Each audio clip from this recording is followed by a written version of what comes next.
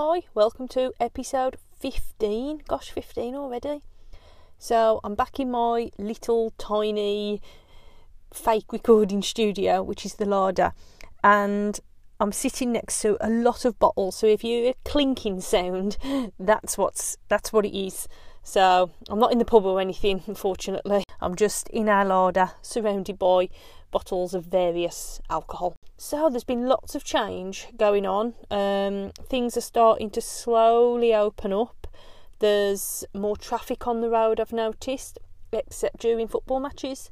So if you want a quiet drive somewhere or quiet walk, go out during the football match and there'll be nobody about. Moving quickly on to the first section, which is technology. Not really a lot to talk about this episode, but something that probably everybody else knows about apart from me.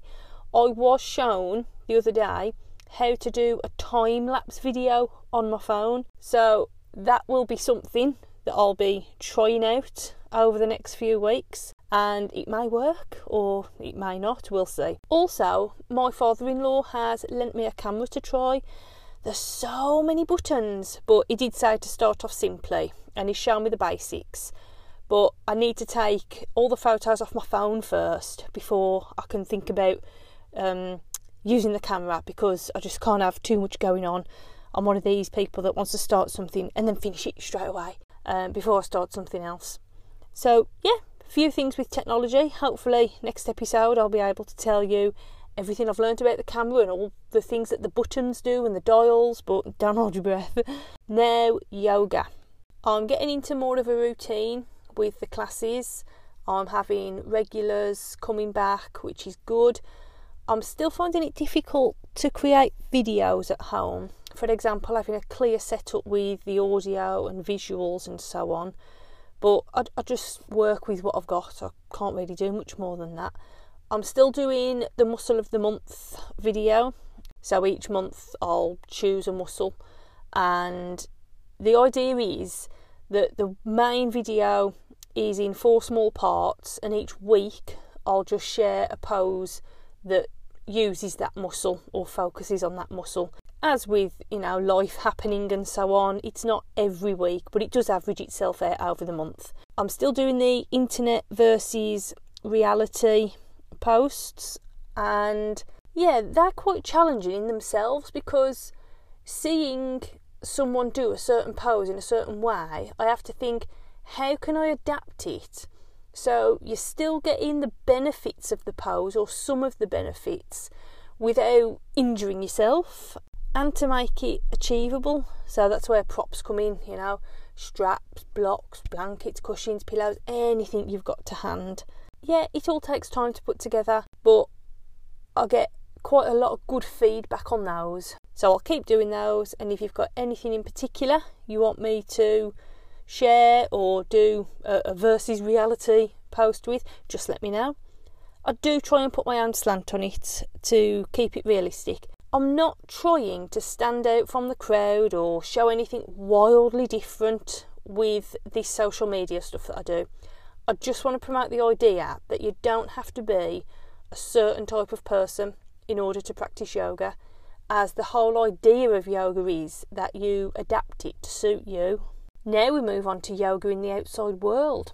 So last episode I talked about Kenneth Branagh doing yoga, and there are various other famous men who also practice yoga on a regular basis, and that's what it is. It's a practice, it's not perfection.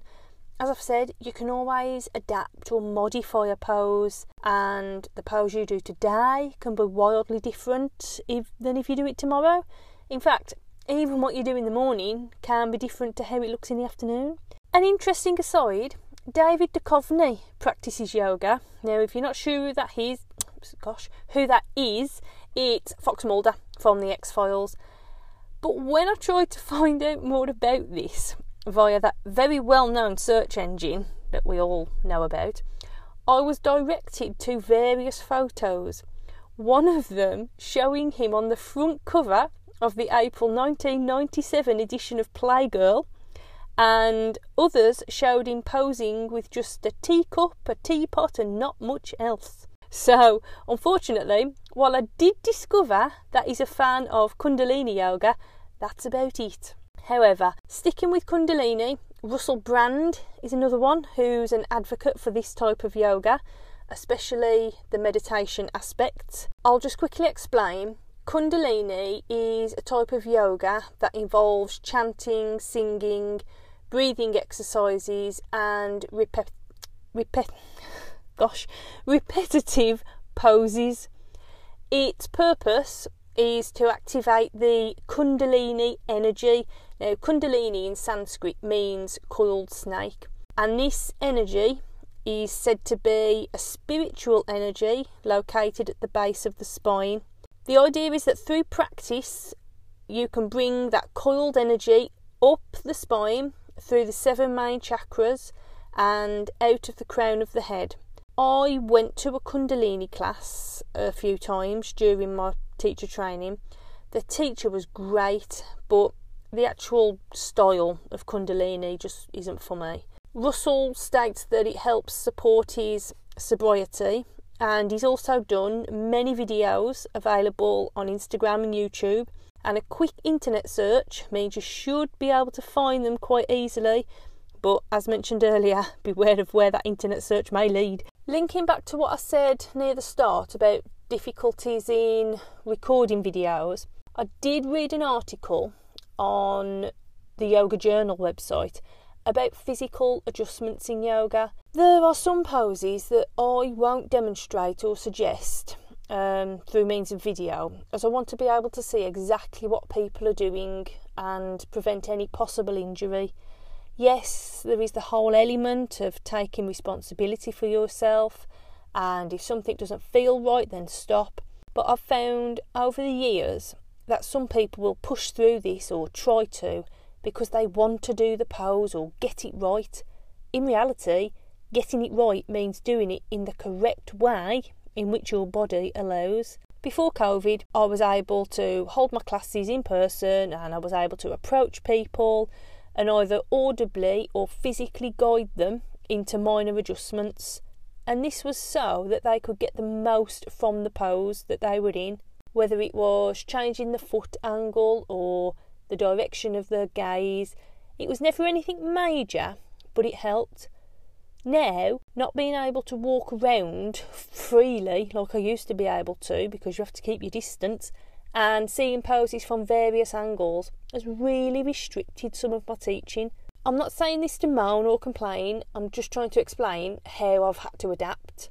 Something I often share on social media as a result of this is an explanation of an anatomical term with a photo to demonstrate, and I think that having some understanding of knowledge of how the body moves can help deepen your own practice. Time to move on to the eyes, ears, seen and been part. England is my chosen country for June, or should that be England, after last night's victory. I love reading and I love being surprised by a book, and that's happened twice this month. The first one was a book called The English by Jeremy Paxman, which discusses what exactly does it mean to be English. History, sport, attitude, language, pastimes, it's all in this book, and it's written in a humorous yet informative way. It's sat on the bookshelf for the last few years after I bought it from the charity shop for about £1, and I kept looking at it and thinking, oh, I'll read it another time, and I'm so glad that I actually picked it up and started reading it, because it was great. The second book, also one that's been on the bookshelf for quite a while, is one that Mark's already read twice, and it's by Ian Mortimer, and it's called The Time Traveller's Guide to Medieval England. In all honesty, I was put off by the small writing, but I started it at the weekend and I've nearly finished it. He also did one about the Elizabethan era in England. That's Ian Mortimer, not Mark. Mark hasn't written a book. As well as Regency Britain. And now, thinking about, Elizabethan and Regency Britain, all I can think of is Blackadder. I think it's fair to say that I absolutely love Blackadder. The first and third one are my favourites, and for years I've planned to dress up as the Blackadder, complete with pointy shoes and codpiece. Maybe one day I'll get round to it. I mean, I've got a wig that I used when I dressed up as Mr. Spock once, and that can be slightly adapted, so there's a start. Most of my historical knowledge comes from watching Blackadder, but I've found that the more I read around certain events or time periods, the more I realise how clever the writing is. They really did their research. Anyway, back to books. This one, I admit, I tried to read Henry VIII by Shakespeare. I really tried. I even looked at a side-by-side original and modern-day translation. I gave up. The plays we had to read at school, such as A Midsummer Night's Dream, Merchant of Venice, I quite enjoyed. Even when I was a TA in a secondary school and they did Macbeth, I liked that as well. The Henry V film that Mark liked so much was good too, and I'd watch that again. So it would appear that I'm unable to appreciate or understand Shakespeare on an independent basis, and I need guidance. And it does make me wonder, as much as I enjoy Upstart Crow, are there bits that pass me by because I don't have an in-depth knowledge of the bard? Right, that's getting a bit too thought-provoking there, so we'll move on to ears. I've been listening to 90s music just lately, and I think it started off when I heard Three Lions being played not long ago, the 96 version. Then I was trying to remember what else was out at the same time. As my memory isn't great, I relied on our family-friendly search engine.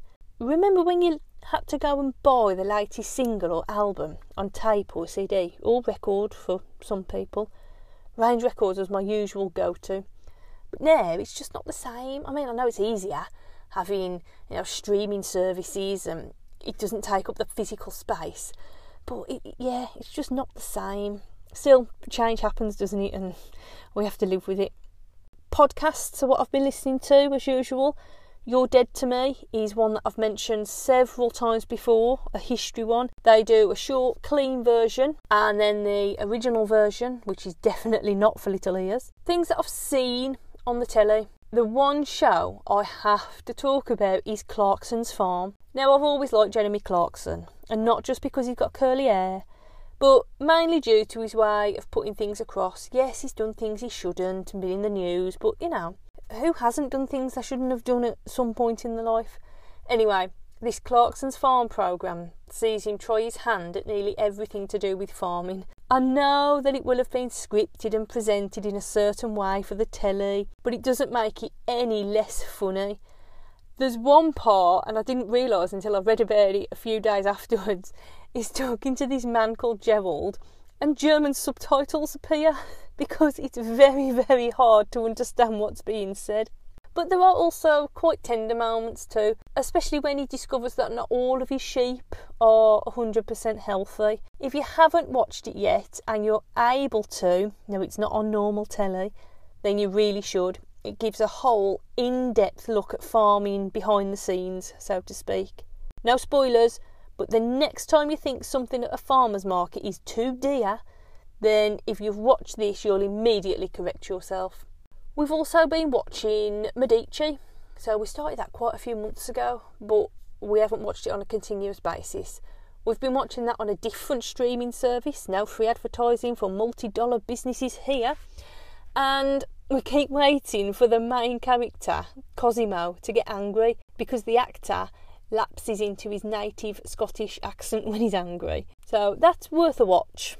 And as for places we've been, well, it's been really nice going to the archery club of an evening, making the most of the favourable weather we've been having. We were meant to go to a reenactment last weekend, an event at a castle, but the numbers were capped, so we held back. The bed is installed in the van, so we're one step closer to it becoming a camper, a very basic camper, and most of it has revolved around fitting the dog crate in. Well, people do anything for the dogs, don't they? Now we're coming near to the end of the podcast, so this is where I share a mindfulness activity with you. And the idea of this is just to enable you to slow down for a few minutes I know I am extremely guilty of always wanting to be doing something, and I find it incredibly difficult to sit still, so this helps. I certainly don't practice mindfulness as often as I should, but it's better than not at all. So this activity should only take a minute or two. Just close your eyes and explore your face with your fingertips. Take your time. Explore each ridge and crevice. Notice the different textures and how some areas are particularly sensitive. As you do this, consider what your face says about you to other people. Is it a reflection of who you truly are, or do you put on a different face to the world? Become aware of your emotions. Pat your face very gently when you finish and give thanks for it. And just take note of how you feel after doing this. So this can be done any time of the day, and it can be done as often as you like. And some days you'll probably get a lot from it, and others maybe not so much. But again, it's just taking that time out to have a few moments, a bit of quiet time in the hustle and bustle of everyday life that only seems to be getting more hustlier and bustlier. Right, that is the end of this episode. So thank you for listening, and as always, if you've got any questions at all about yoga or about anything else, the dog, dinosaurs, anything that takes your fancy, then just get in touch. You can email me at sayyes2yoga@hotmail.com, or you can take a look at my Facebook page, which is Say Yes to Yoga. Instagram, I'm under Curly Girl Yogini, and my website is www.sayyes2yoga.co.uk. Enjoy the rest of your day or evening or whatever it is you're doing, and I'll be back soon. Bye!